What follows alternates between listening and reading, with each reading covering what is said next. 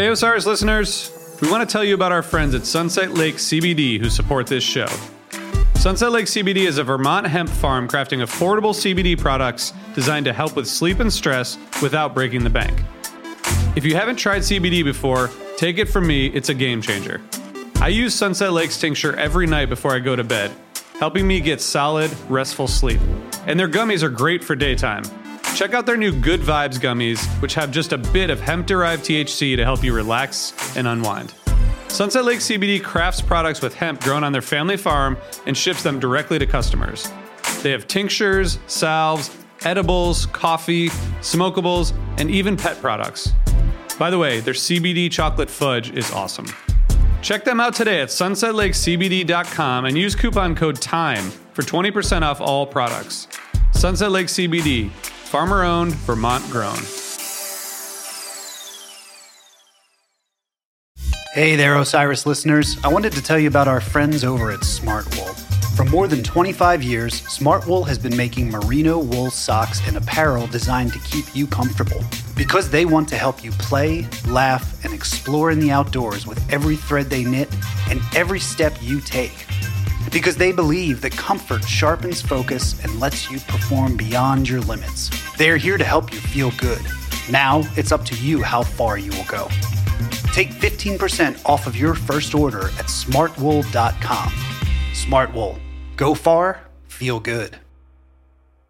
What's up? It's Mike. Enjoying the podcast? Want more? Head on over to patreon.com/comesatimepod for a bonus episode each week. That's patreon.com/comesatimepod. Welcome back to Comes a Time. I'm Mike. I'm Oteil. Duncan fucking Trussell. That's all I got to say. And I'm sorry, Mrs. B, I swore. Okay. We had the man on. We've been waiting for this one, and I'm telling you, I think it's the beginning of a multiple visit. Oh yeah, I'm thrilled he even knew about our podcast and seemed to really dig it already. But yeah. I just, I want to talk about the spiritual stuff, man. That's what made us hit it off as friends. And it's so great when you have a guest on like that, where you can just dive right in. Yeah, you can get straight to it, and that did not disappoint. Oteil, this must be like this for you, and it's like this with comics, where it's like if I run into a comic I never met, I have more in common with him than most people I've known forever. If you run into a musician, a bass player, you're able to sit and talk bass right away. It's cool that I'm starting to feel that way with spiritual people as well. You know what I mean? Where it's like I've always wanted to, and I always felt like interested, but now I feel like with this platform and with the conversations that we're having, like it's just, oh, you're into it's like it's coming into focus, like exactly, high def, exactly. Yeah. I mean, this is the guy that is responsible for Ram Dass having a podcast before he died. Duncan's. I mean, that's pretty cool. And the whole synchronicity around the way that happens is just really awesome. Yeah, it's incredible. You guys are going to love it. Thank you so much for joining with us on this journey. If you're loving the podcast, you can follow us on Patreon, patreon.com/comesatimepod to get a new extra episode every week. And we're here on the Osiris Network, home to a ton of amazing podcasts. So make sure you go to osirispod.com and check out our brother and sister podcasts. Enjoy Duncan. Stay safe. We'll see you soon.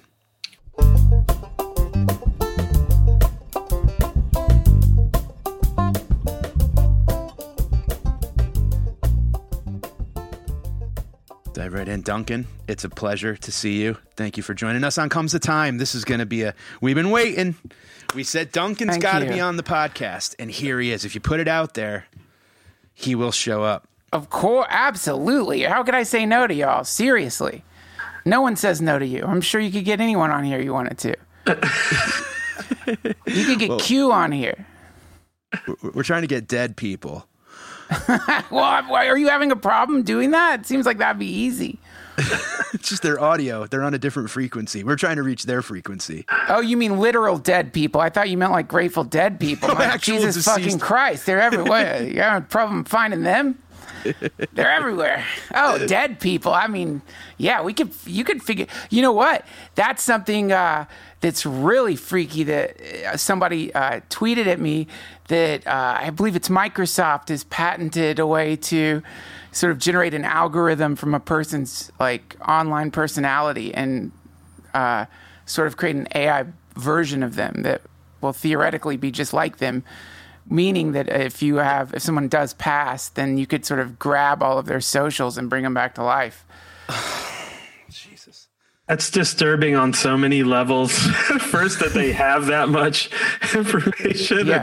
Yeah. Second and third and fourth, whatever. Wow. I know. And the Book of Revelations, 2012 Book of Revelations, it's the one that all the zombie movies use, which is that the dead will return. And it's like kind of close to what's about to happen.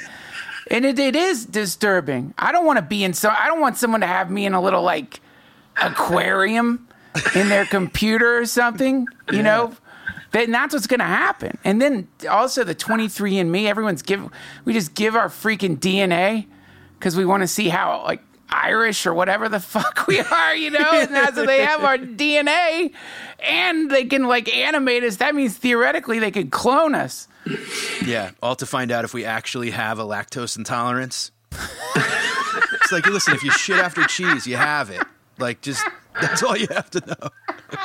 There's going to be like, they're going to be clones of us mining some shitty asteroid being like, yeah, the person that they cloned me from thought they were lactose intolerant, but they weren't sure. And so now right, I'm eternally on a meteor mine. If they're not already.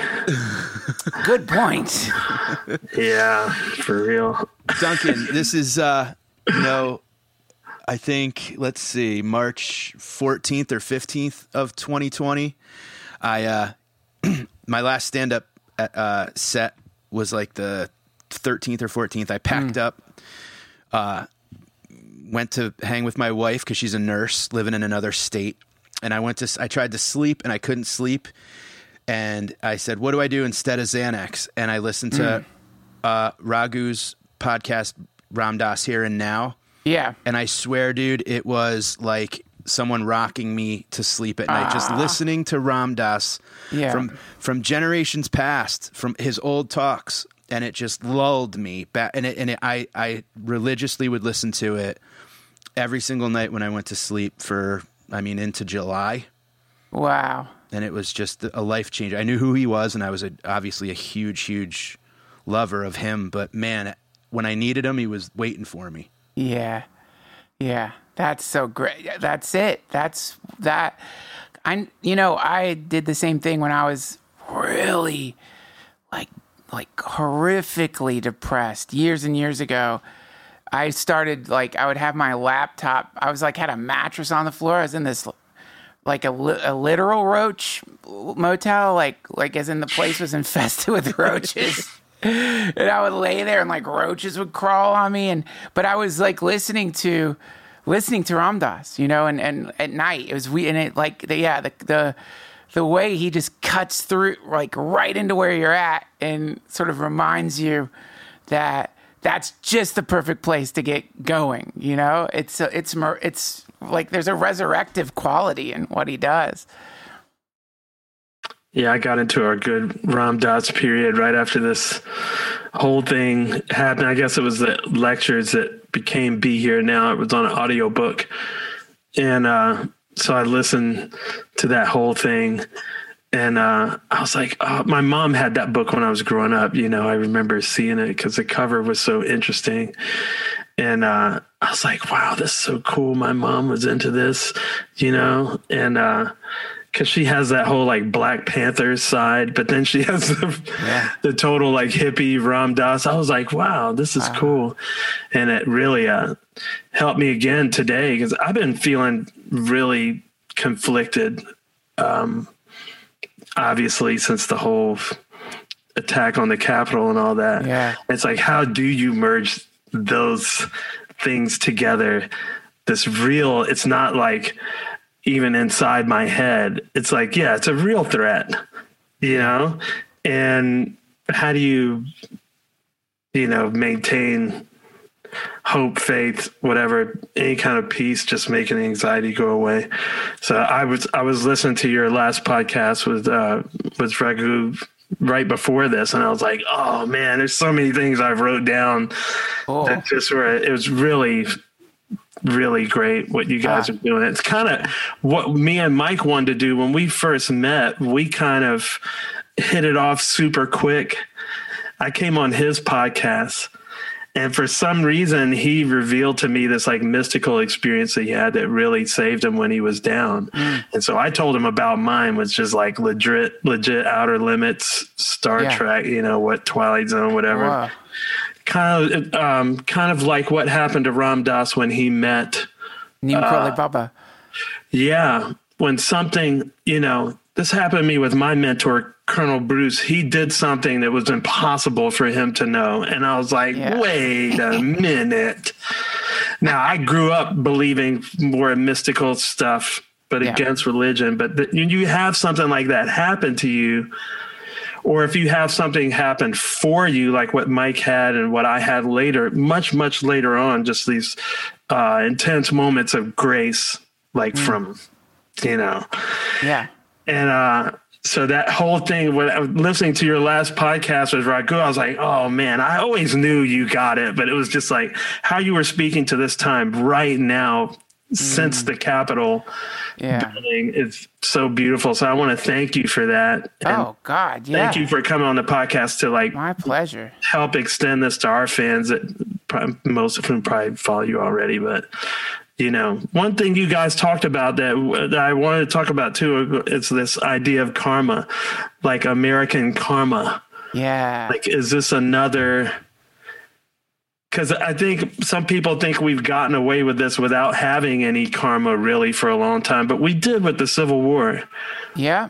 That was we lost more people in the Civil War than all of our other wars put together to this day. So I'm wondering if this is another, another karmic thing where it's like, we just got to go through it.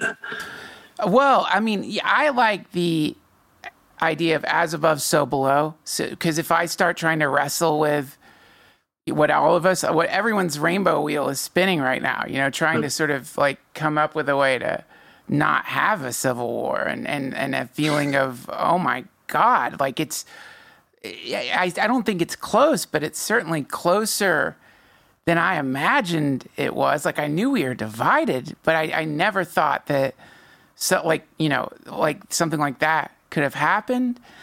And so, when you see a thing like that, that's the collective shadow, right? That's the collective shadow. That's what Carl Jung always said was, I guess, like the combination of everyone's karma gets projected onto the screen of history, and that's what we see in our leaders and everything that's happening. And so, but then if I spend too much time thinking about that, I go crazy. So then I just try to think about my own, my own, I think it's called flowering karma. Like they break karma down into like the seed of something that hasn't grown into your life yet, and the stuff growing into your life right now. And even things from past incarnations, which is really terrifying to imagine that you're still paying debts from like lifetimes ago. Yeah. But so I try to just sort of, that's why I love, like I think that is what's so beautiful about Ram Dass's one core teaching of his, which is we work on ourselves. That's the number one best thing you can do, period. If the collective karma is of our government or wars or whatever the big historic stuff is collective karma, it would make sense that we would think, okay, then we're going to attack the government. But that's like, eating your own tail.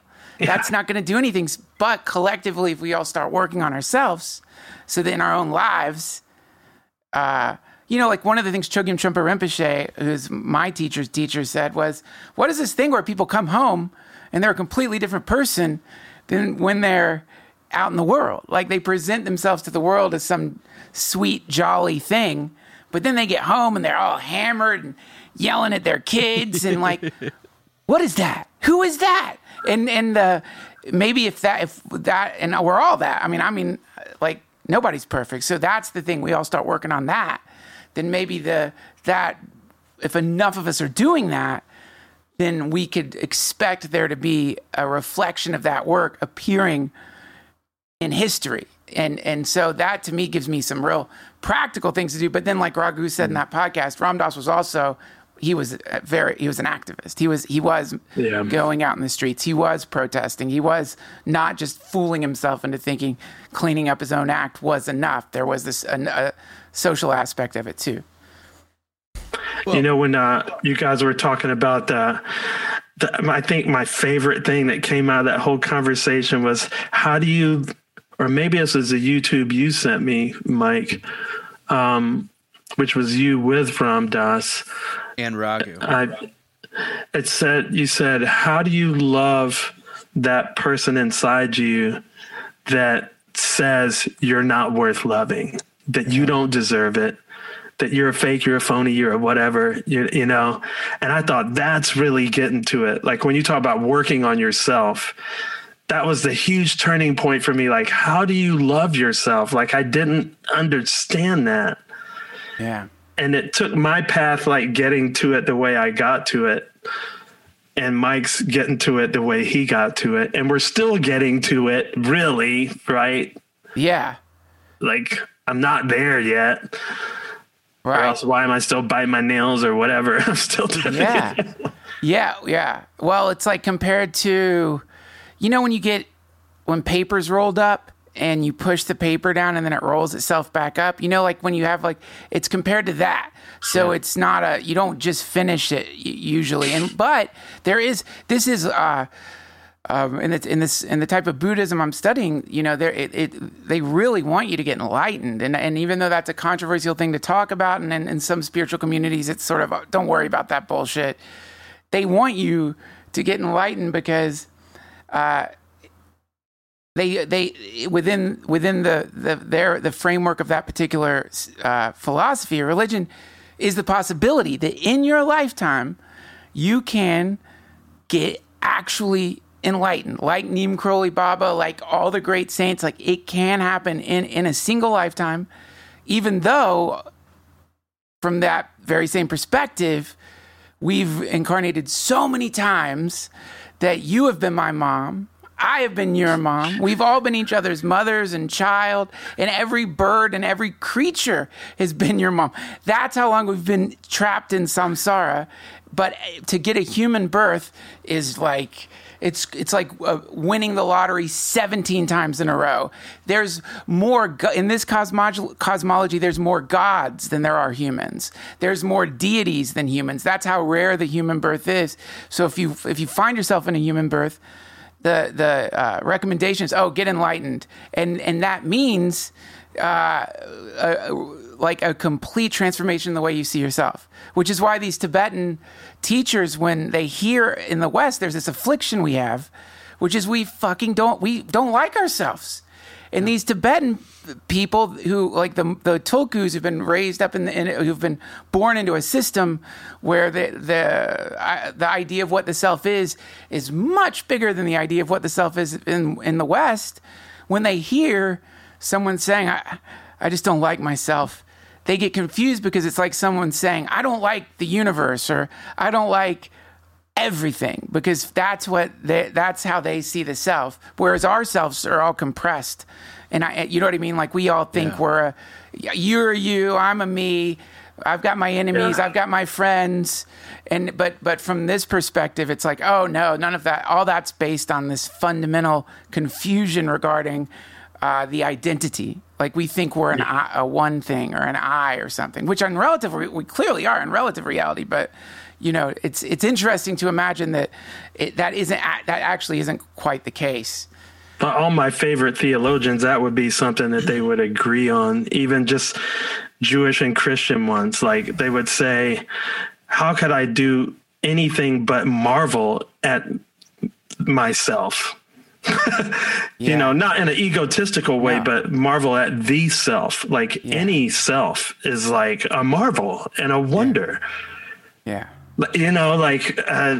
And And of course, it's gotten debased so many ways, Yeah, and like to what you're saying too, Duncan, it's like, we were talking early on, Oteil and I, about how, like, I mentioned we're so concerned about peeling back layer after layer of the onion to find out more and more. And I'm like, we need to start just putting layers back on and realize we're just a fucking onion. Like, that's it. Like, instead of always self-criticizing and self-analyzing, just realize, like, I'm an imperfect being and I have to be okay with that.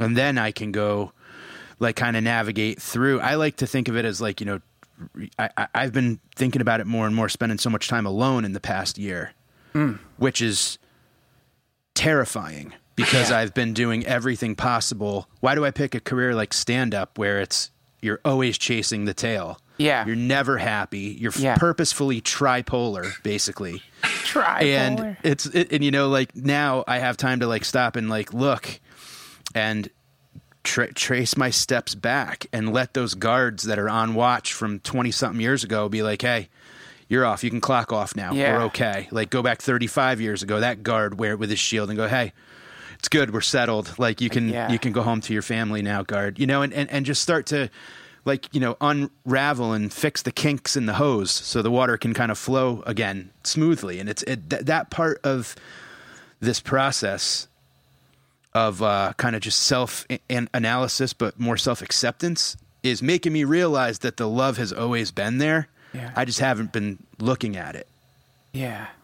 Yeah. I mean, good God, no, I don't want to be like Ram Dass. When I met him, he, like, pointed to his head and said, we've got to get you from here to here. And we can do that. And it was, when you meet a master like that, it's like the instruction, everything they say means it's the rest of your life. You'll be thinking about that. Yeah, totally.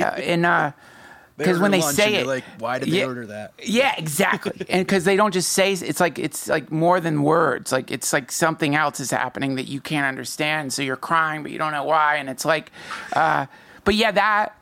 So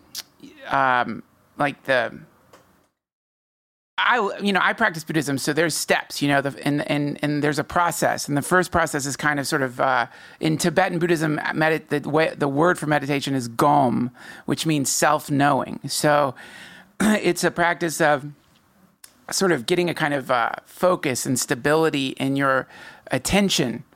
And there's various ways of doing it, but it's like they call it the mind stream.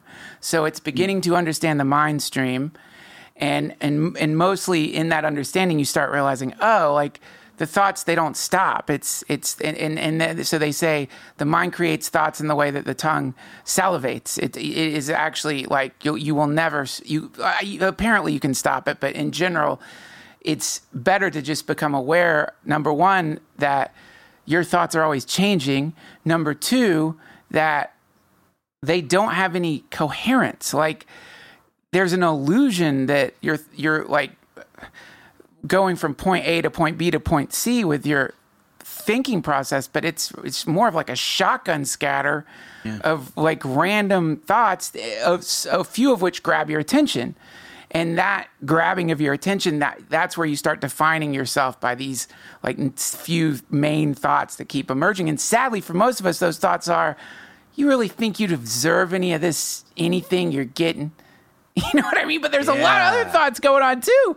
That's just the one that's the most, like, the thought of, like, God, I think I want some more water. Or, God damn, that egg biscuit I had, I think that was bad. I hope I don't get food poisoning, or all those things. They kind of go by, but the one that's like, get the fuck out of here, you fraud. You fraud. Like, you know imposter. what I mean? You're like, oh, how dare me call myself that? And then and then that. So that gets, so basically, they could track hurricanes now by like really early into the cycle, just by depressions in the barometric pressure. I'm not a meteorologist. I'm trying to imagine I know how they do it, but I know they can do it. But similarly,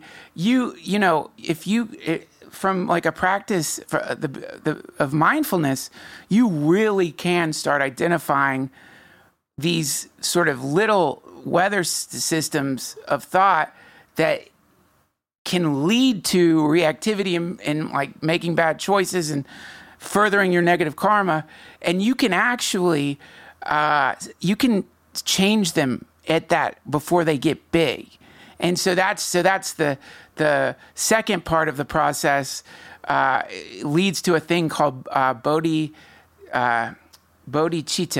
Bodhicitta. I don't know how to pronounce it. I've been corrected both ways, so I don't know. But basically, the second part, or what happens is you start having these fucking crazy moments where you're like, when it was happening for me a while ago, the first time it happened, I called my meditation teacher because I'd just been sitting under a tree meditating.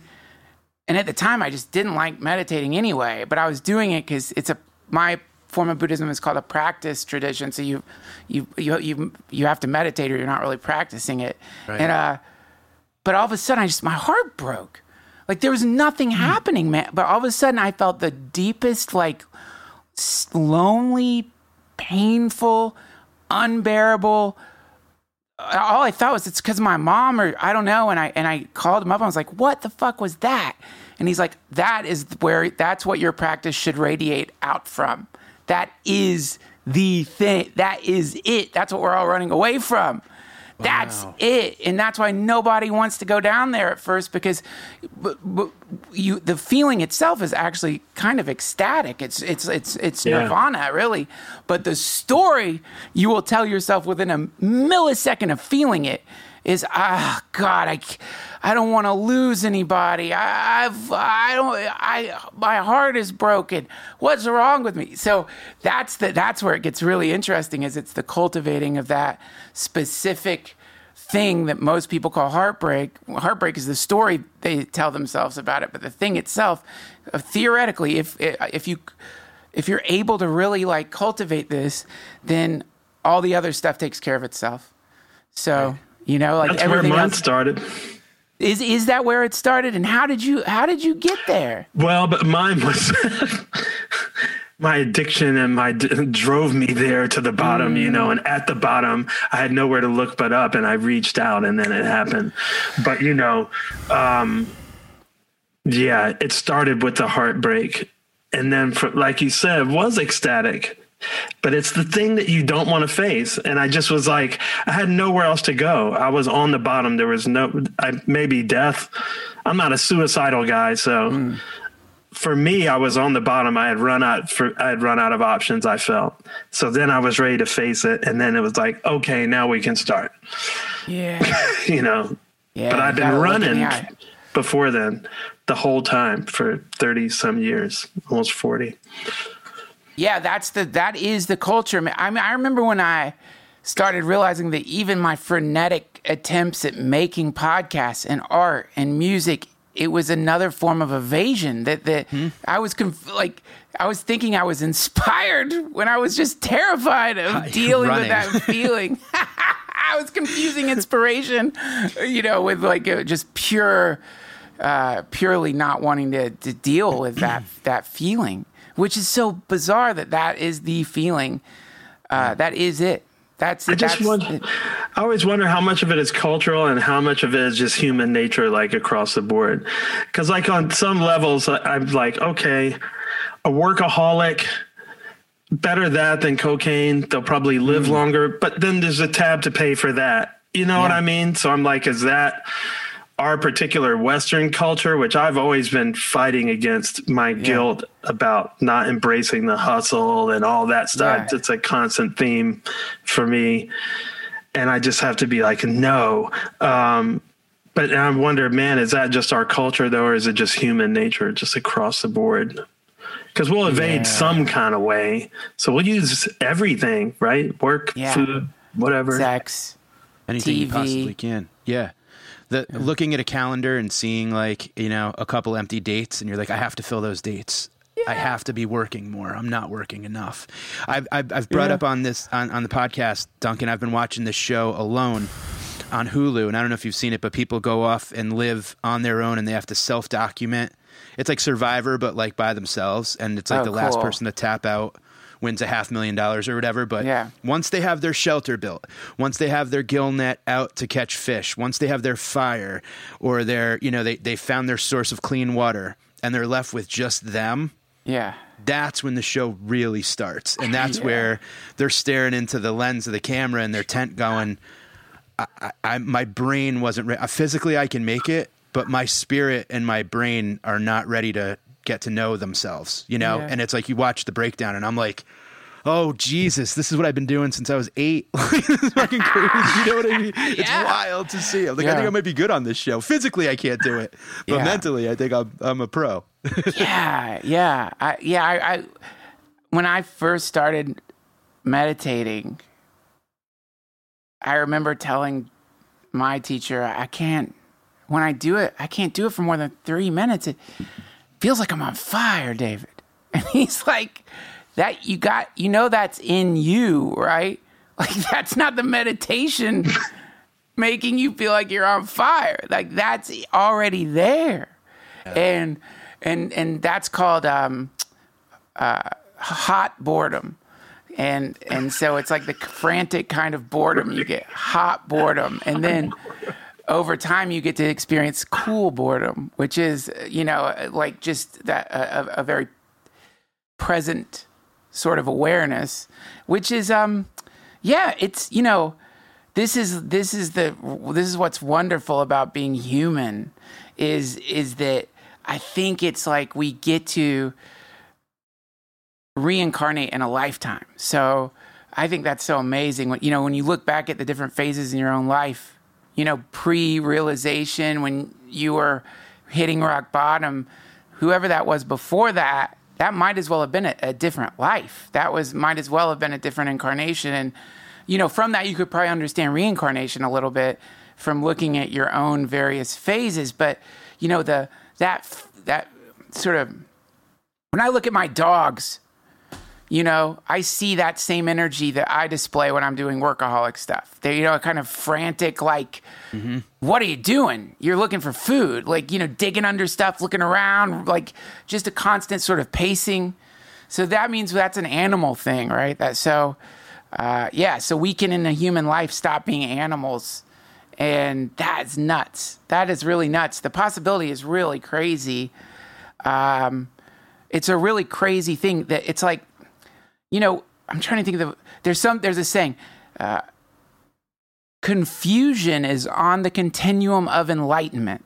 Mm-hmm. That's something Chogyam Trungpa Rinpoche, I didn't understand that. Y'all understand. When I heard that the first time, I was like, what the fuck does that even mean? But it means like, well, there's the part of you that's aware of your workaholism. What is that part? That's the part that's holding all the other stuff inside of it.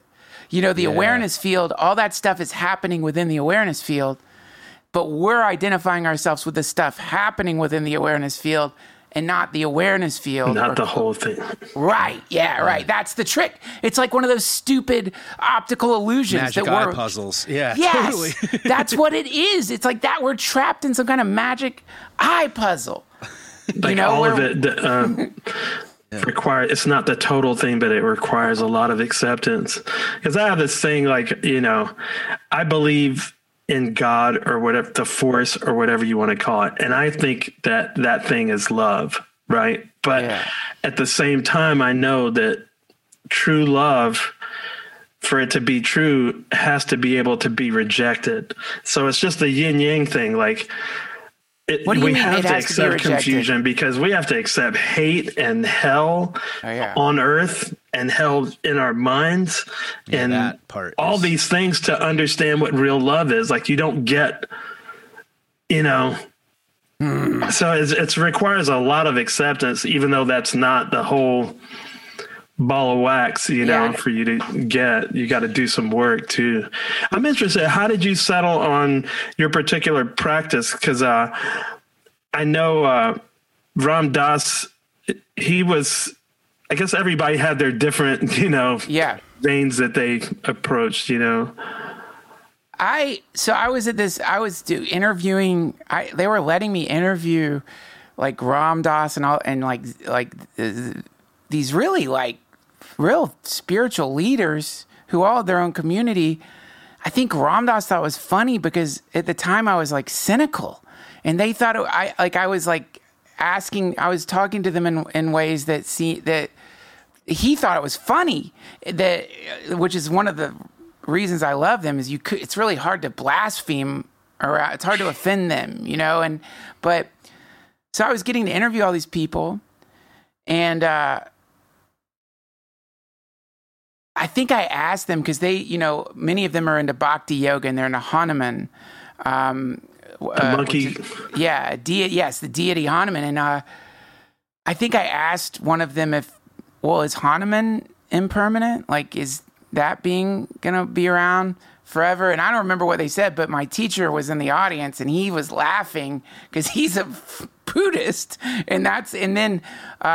But then he went up to Raghu at some point and said, Duncan, he seems nice, but he doesn't have a practice. Like, what's his thing? What does he just talk? He seems nice. Yeah, it's really like, but that's also in the type of Buddhism I'm saying, it's called wrathfulness, but it's full of love, but it hurt. Raghu was like, told me he said that, and I was like, fuck that guy, what the fuck? And I'm like, but he's totally right. I have no practice. I just like yap. And so then I started, I told him, well, why don't you teach me how to meditate? And so there was a formality to it, and then I was sitting with him in our first session together, I guess you would call it. And he said, I'm going to tell you what my teacher told me. And he meant it. This is hopeless. And I laughed so hard. And I'm like, this is definitely my fucking meditation teacher. This is awesome. That's where you're going to start with it's hopeless. It was so funny and cool and perfect. Just to let you know, this isn't going to work. Now go ahead and close your eyes. Yeah, this is hopeless. That's amazing. Yeah, it's a great place to start. It's a great place to start. But yeah, so that's how so then, I just got lucky, and it's not really, it's a very, I guess it's very pragmatic, like I know the displays that you're talking about of like weird shit. Like once I was like annoyed with him. I don't remember what I was annoyed about, but I was annoyed. And I thought to myself, because like I think he practices martial arts or something, but I was just like, I bet he'd punch you in the face. And I got a text from him not long after thinking that. And in the text said, the real punch in the face is you meditating every day. Whoa. It's hopeless. Yeah. Wow. Yeah. And it was like one of those moments where you're looking at your phone and you're realizing like I certainly wouldn't have called him and been like, would you punch me in the face? And yet somehow that happened. And then you're just like, well, definitely I don't know everything. Like that you don't know, we don't know. And that's the undeniable shit that makes you realize that we don't know anything. And that's the beautiful part about it. You put something out there. My brother sent me a text going like, give me a recommendation for like a good podcast on psychedelics. And I had just not had the chance to write him back. It was towards the end of the night, and I wake up with a text from Oteil with a podcast, and the title of it was like psychedelics without the drugs or something. Isn't that what it was called, Oteil, I think? The psychedelic experience without the psyydelics. Yeah. Without the psychedelics. And I'm like, wow, there's the podcast that I need to. And I listened to it, and it was like a benchmark moment. Wow. It was like a puzzle piece I needed to figure out the rest of the pieces.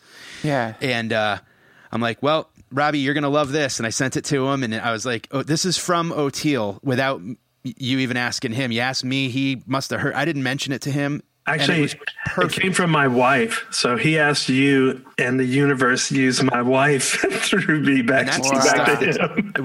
And I didn't ask for it, but I listened to it, and it was such a great, like, to talk about the psychedelic experience without eating a microdose or taking a giant hit of acid or hitting a DMT pen. Like, that's the part that this year, this lockdown or pandemic or whatever, that's the beautiful part of it. Yeah. These, like, the psychedelic cream is rising to the top, and you don't have to be sitting here dosing to find it. No. You know, that's the part that the conversations with people from all parts of life that are on to the same frequency is really powerful. So like that shit happens, and that's the stuff you got to pay attention to. That's right. It's called Rigpa, and not Rigpa. It's called, oh damn it, Tendril is the name for the synchronicity that happens related to that kind of conversation or practice. And it's interesting how addictive it is. That's the other weird thing is if you start getting the synchronicities and you start thinking if they're not coming, you're doing something wrong. You're out of flow or something like that. Like they're Mine weirdly, always keep coming. They never, do. That's a good. That's stop. well, it can be unnerving. I've met people who've gotten like in a synchronicity echo chamber where. That may not be good. Yeah, they're not prepared for it or something like that. And I think that is kind of the that's sort of the graceful quality of a lot of these teachers is that they, like Ram Dass, is that they probably could do things that would freak you the fuck out, but they know they're good at seeing maybe that's not what you need right now. Like if you're going to get lost in wanting to do magic or having powers, and that really is like a sand trap ultimately that a lot of people get stuck in. Who can blame them? It's really cool, but it's a bit of a sand trap. It's a bit of a sticky place. Sticky is in like you can get stuck there for a long time, many lifetimes. Yeah, it's not the thing. It's like a signpost. People can get. Yeah, I want to know where. It's like that movie Soul. Did you see that movie Soul? Yeah, the best. So good. They talk about the zone. Like my zone is playing music. Yeah. The Colonel, my mentor, Colonel Bruce Hampton, who did he guessed my birthday within 3 minutes of my birthday, and he didn't know my last name. Wow! I was like, wait a minute. Impossible. He looks like an old homeless guy, you know what I mean? And he's done all the people that know him. He's done crazy psychic stuff, but that was not the thing. Like you can get caught up in ask him, hey Bruce, do it to him. Or whatever, but that's not the thing. It's like it's not a parlor trick. Yeah. Well, it can be. You can reduce it to that, Right. Yeah. But it's like it's pointing to like, well, what does that mean? Yeah. What does it mean that he goes, oh no, the real punch in the face is you meditating every. Yeah. What does that mean? Yeah. Not that he got you. That's to go. What does this mean? Yeah. Yeah. Yeah, he always says to me, like, Duncan, well, now I am meditating regularly, but in the early days of me not doing that, he would say, Duncan, am I your meditation teacher? And I would say, yeah. And he would say, are you meditating regularly? And I'd say, no. And he would say, well, what kind of teacher does that make me? A hopeless one. Yeah. Oh Lord, we're so good at just like getting off track. It's so funny, man. It's like with the synchronicities. This is the exact same thing. Yeah, it's great that they happen. To me, they're like my little friends. I was like, hey, dude, But some people, if you get lost in it, it's like you're not getting it. It's like, what does that mean? Yeah. What does that mean? This timing that is the odds are so against it. What does that mean? And it should be reassuring. Right. I do find it as a sign that there's something to pay attention to. At the very least, it's look at this, whatever it may be. And I think the dead talk to us, not to get back to talking about but I do think they talk to us through synchronicities. Like that's one of the communication mechanisms from people that have passed is their new like vocabulary is, my friend, his dad passed and he bought his dad's house where he grew up in, and the deal closed on his dad's birthday. Whoa. It's that's a communication from his father. Yeah. That's but that, it's the same with psychedelics though, when I'm sure we've all gone through psychedelic phases, and I certainly did with LSD. I love it so much, and I was frustrated by the problem of having to like double up doses, like that was that I loved it so much. I wanted to be high on acid every day. But then over time you start realizing like, what is it you're looking for here? Like, what are you seeking here? Because all the magic stuff, the breathing walls, the impossible geometries, the variety of like the telepathy that might manifest in a great psychedelic trip, or all of those things, you start realizing those are just like a light show. But there's something else here, and what is that thing? I think that's the zone. That's the zone in soul. Totally. That's the zone. Yes. I was like, why would you get stuck in the hallway if the zone is this connector between this world and the next? Why would you stay in the hallway? Yeah. Why wouldn't you pass through to the other side? Now you're not living in either side. You're not living on the physical plane or the spiritual plane. You're living in the light show. Yeah. It's like, man, go one way or the other, or both. Move freely between both, you know? Yeah. And it's amazing when meditations like dreams sometimes can like follow you back into consciousness and you can't shake it. And there's been a couple where, like, you know, I think I was telling you, Oteil, about one where I was just like this giant control board that I just could not, like, the lights were buzzing and sensors were going on and off, and I was trying to like figure out how to operate this thing. And then I came out of my meditation. But it's been in meditation, and I've been going back and forth to it, where it's like this kind of dark, dimly lit room where I just, as far up as I look and as far left and right, it's just levers and knobs and switches and lights. And I'm just trying to figure out, like, I should know how to operate this, but I almost can't even like use my hands. And it's followed me through from meditations to dreams. And it's something that I've been like, but at least the way I'm thinking about it is like, at least I know where this control board is now. And I think that with, you know, to me, that's like the zone as well, where it's like psychedelics and like the visions and the fractals and all that. That's the hold music while, you know, the mechanic rewires the board. You know what I mean? Like, just enjoy the show while we fix the shit. You know what I mean? Like, to me, that's, so just let the Why medicine is the do its hold work. music me hovering over a cemetery watching my parents bury me? Can I get different hold music, please? I agree with that. This LSD comes with your choice of hold music. Do you want to see your face melt into some combination skull and sea monster? Press No, one. I'll pass on that, please. Because for me, the great LSD trips were always the ones where I'd taken enough that I experienced that wonderful moment where you do become everything, where you are no longer encumbered by the identity. And you don't even know that you've been there until you've come back into the identity. And that's where the light show happens. Yeah. But, you know, this is the story of Ram Dass giving LSD to Neem Karoli Baba. Are you all familiar with that story? Yes, I do. Love this. Coolest story. But the long and short of it is no reaction.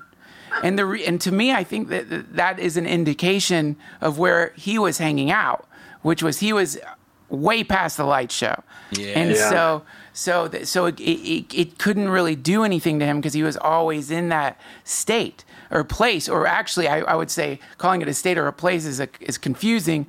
It is the only place. It is the only place. I mean, that is where we're at. And the everything else is what's called obscuring emotions. That's all it, clouds in the sky. Everything.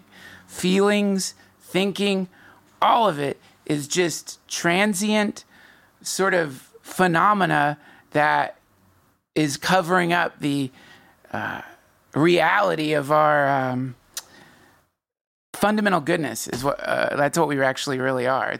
We're just fundamentally good, but there's a lot of we got circuit boards. You know what I mean? We've got tires. Like, flat tires. We got, you know, love and memories, man. God, now when I'm meditating, I'll sit there and just zoom through my life. Like, why am I remembering? I'm remembering like some completely like walking into a Starbucks and like the like early 2000s. Why is this memory here? What the fuck is this? You know, what is that? It's all in us. It's the snow globe effect. That's what's happening here. Is we're all snow globes and we've been pretty shaken up.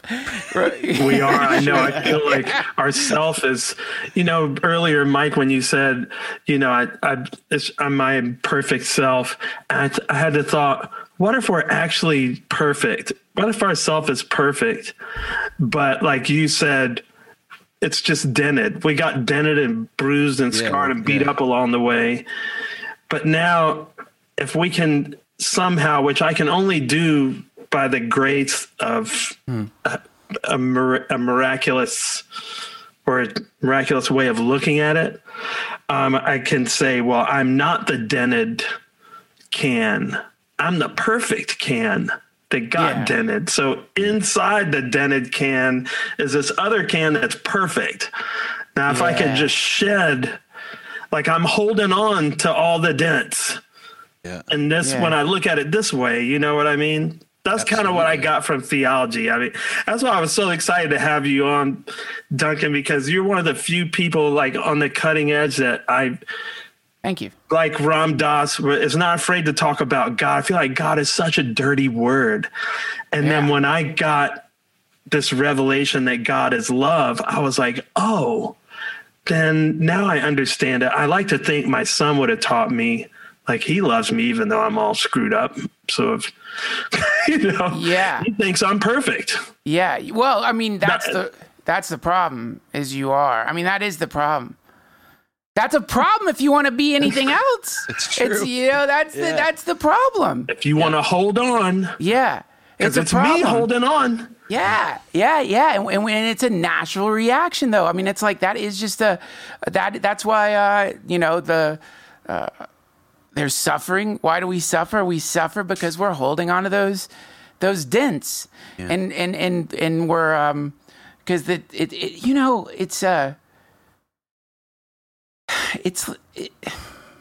it seems scary to not really be anything at all.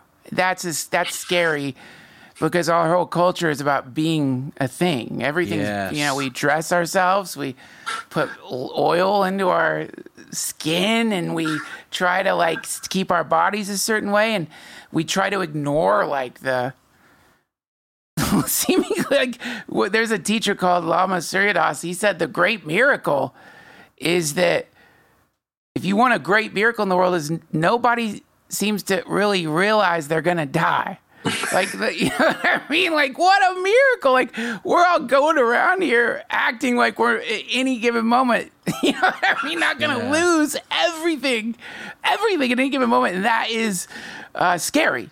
But the reason it's scary is because you think you have something to lose. That's why it's scary. And so self-knowing is where you begin this analysis starts happening. And within the analysis, it's like what Ram Dass said when he was on his most famous mushroom trip, where he just started like the various forms of him. The Ram Dass, the intellectual, disappeared. Ram Dass, the sophisticate who could fly a plane, disappeared. Then he looked down at his body, and that was disappearing too. And he famously said, "Who's minding the store here?" And so, I love that so much. Yeah, man. He was so funny. We are in a real kind of sad situation in that everything's reversed here. So beings are suffering because they're exerting themselves as a being. It's called ignorance. But when really yes, there is a being here, but that's as impermanent can be, non-distinct from any other thing.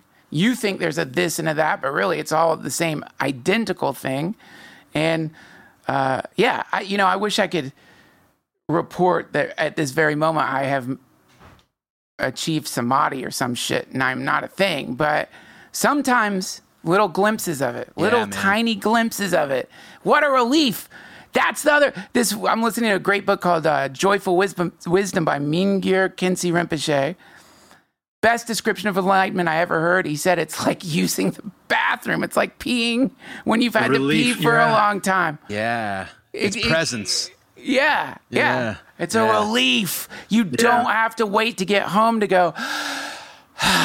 In fact, you can feel like that that is you. That is you. Like that is what you actually are. Is that, you know? Thinking about death can sort that out too, because, you know, now that I had a kid late, I know you're about to have a kid. I have one, and another one's on the way. Oh, like okay. Any minute, How old is your first one? Literally any minute.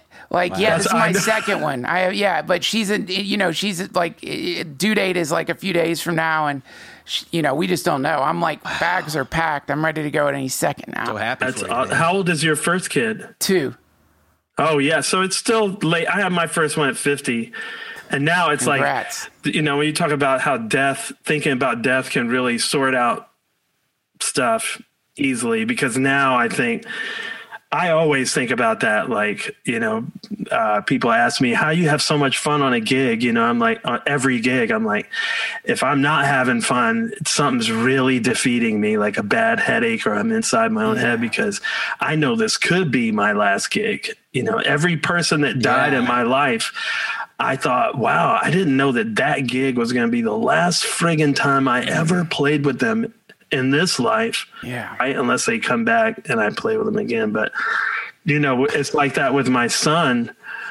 When he was born, it just like shifted everything. And now I don't have to worry. Like, I think about, I could die at any moment. So I'm going to take whatever extra moments I can grab to love my wife and him and my daughter, Kavi, harder, and just steal time for them.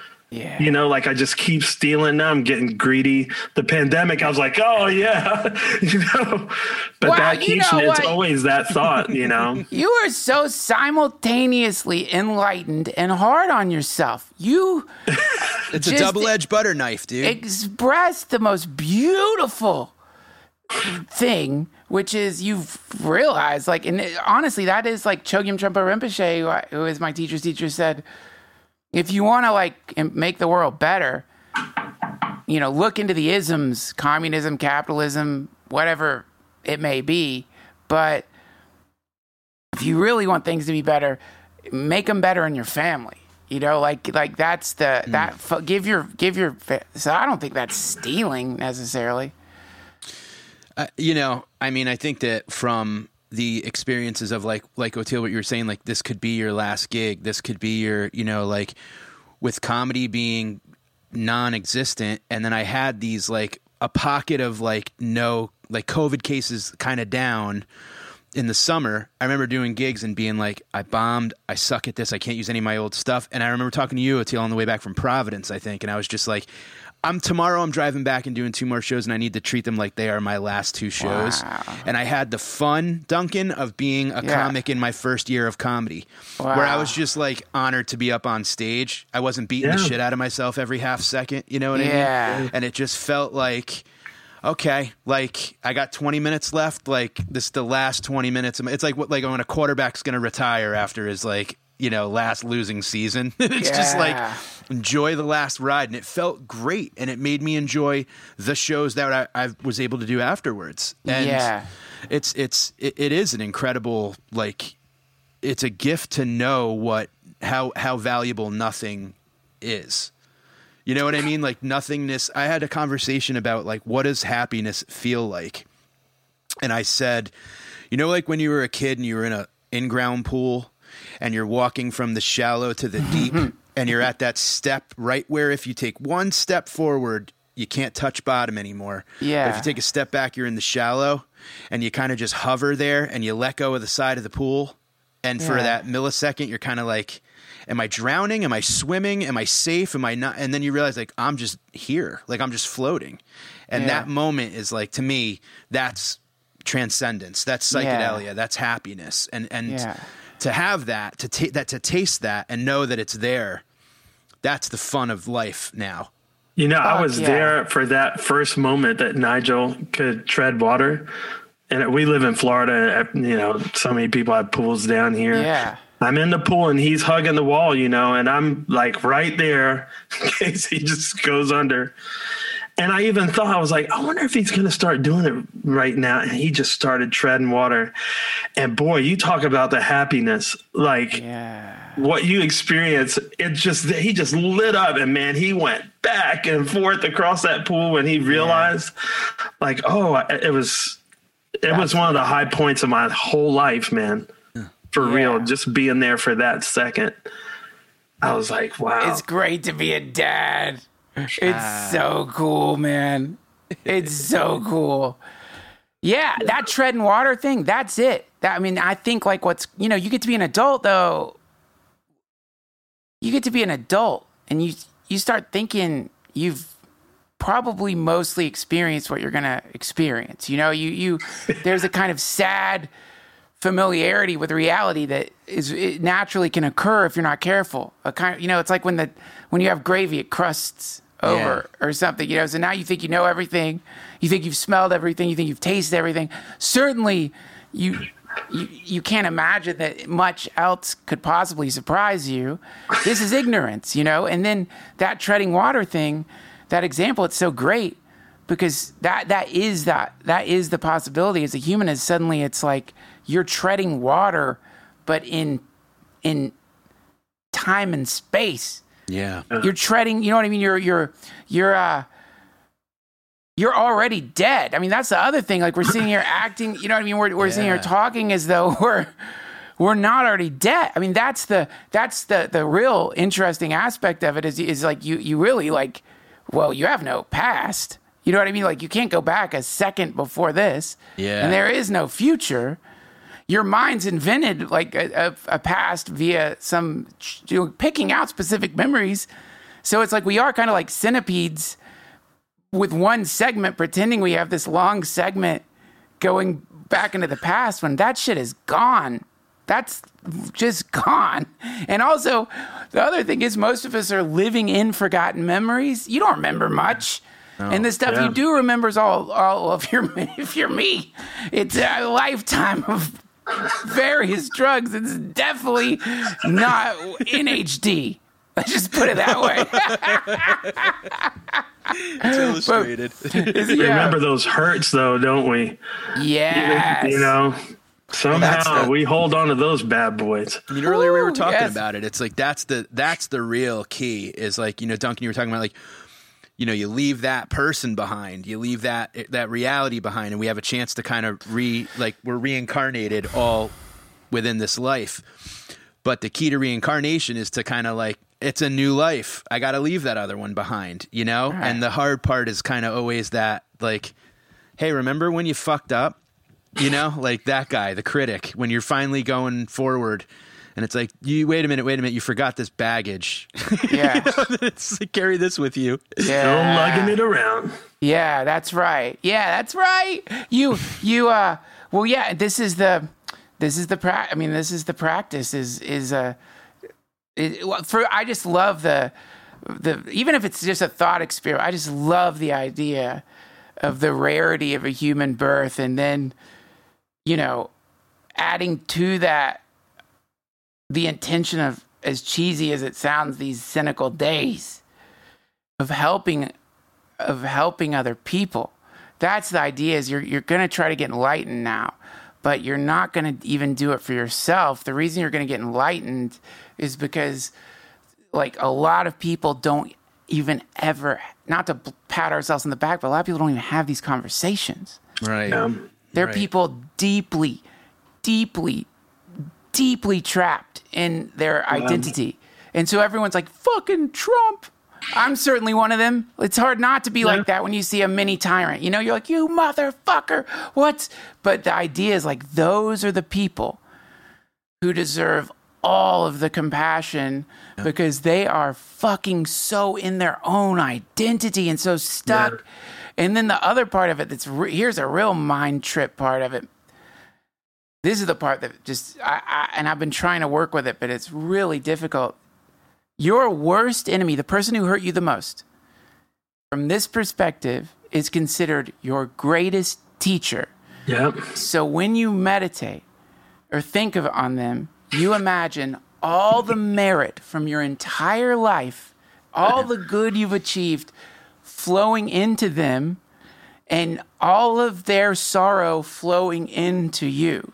So you are giving them everything you have. And the reason behind that is because if they really have hurt you because they're violent or deluded, it is terrible karma.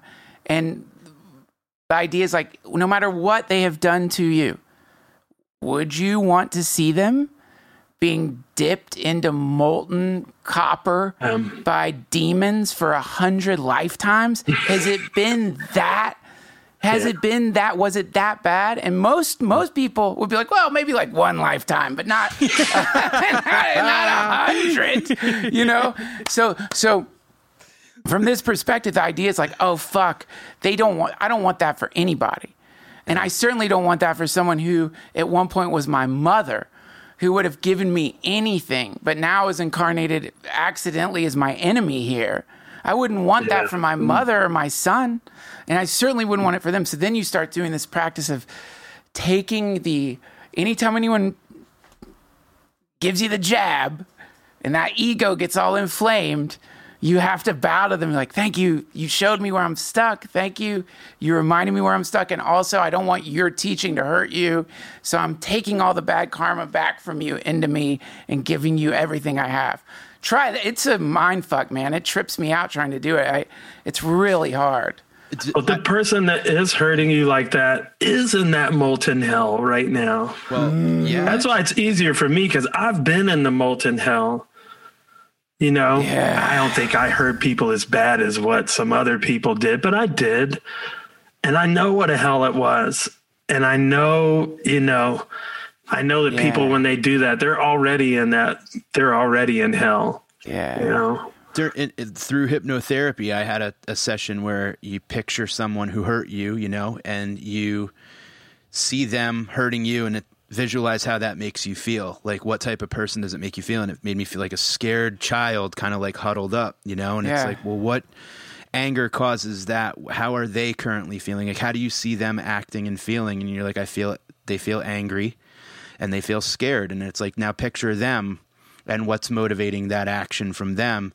And the wall breaks down and you just see that scared, huddled up, shivering child that they really are. Yeah. And now you're pitying the person who hurt you the most. And you're like, I'm not, we're not alone in how we feel, like your enemy and you are feeling very similar in some of those points. And it's a powerful visualization when you're like, we're both just scared children wearing big annoying. Skin suits, it's super annoying. Because you want to hurt. You know what I mean? That's the problem. It fucks up the whole game. Like all of a sudden you don't get to do it. It ruins that's why they say attachment. Because you realize, oh my God, I was so attached to my aggression. I was so attached. Like I needed you to not be a child. I needed you to be like Darth Vader, and under the Darth Vader mask was another Darth Vader that went on forever instead. You know what I mean? Yeah, totally. Not some vulnerable old man who had some kind of fucking breathing issue. I'm sure you see a wet baby just fucking yelling at you. You're never going to amount to nothing. Shut up, little wet baby. You little wet baby.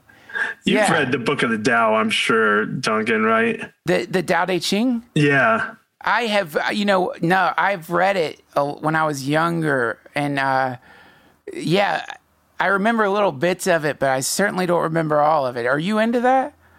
I've read it. I go back to it over the years. That's the first book my mentor ever gave me. But one of the things, what you mentioned, is this quote that I've often mentioned on the podcast, is that it says, what is a good man but a bad man's teacher, and what is a bad man but a good man's job? Whoa.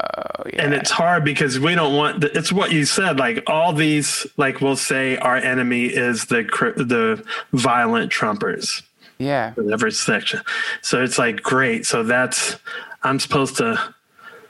my job to love them, try to teach them or help them understand that I'm not their end. Like, I just want to go away. Like, I don't even care.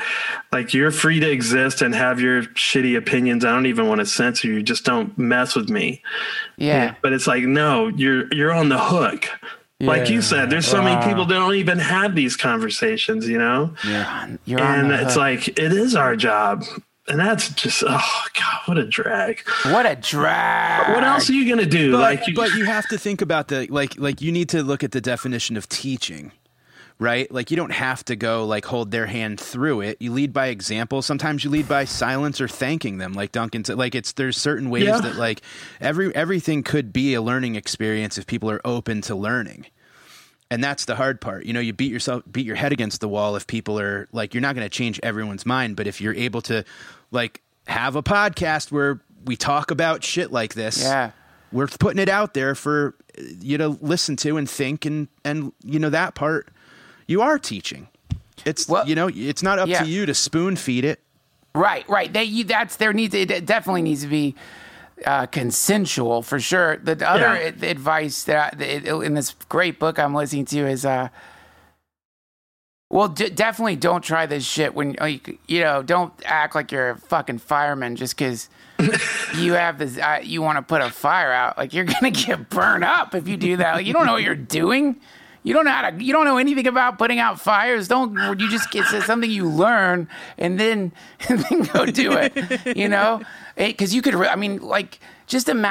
could really get people killed. Like, maybe a real fireman didn't go into the place because they thought you were a real fireman because you tricked them, and then two people die. So there is the idea of like, ultimately it's great. And the real fireman doesn't get overtime.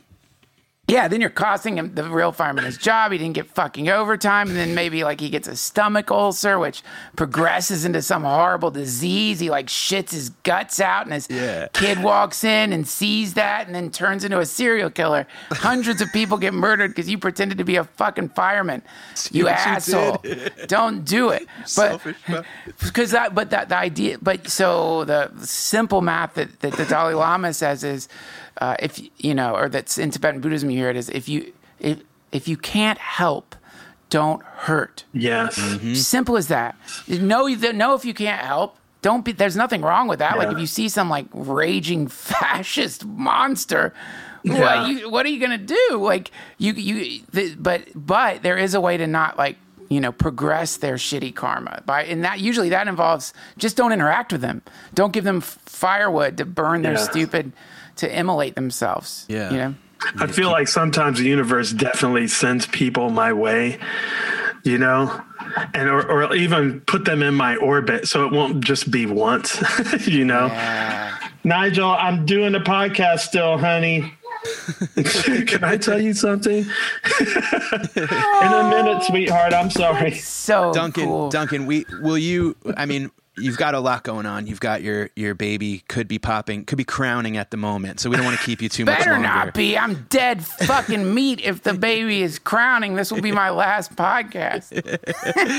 We just wanted to, like, you know, will you come back on? Will you hang out again?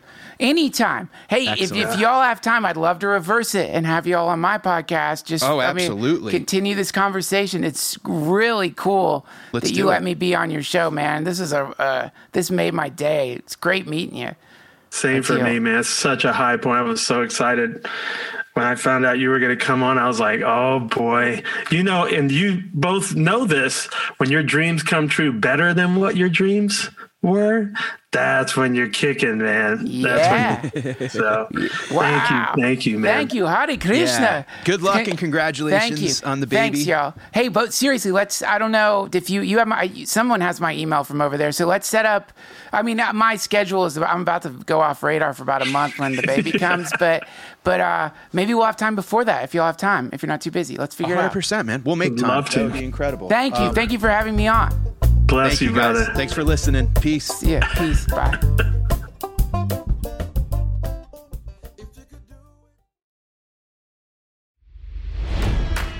It's NFL draft season, and that means it's time to start thinking about fantasy football.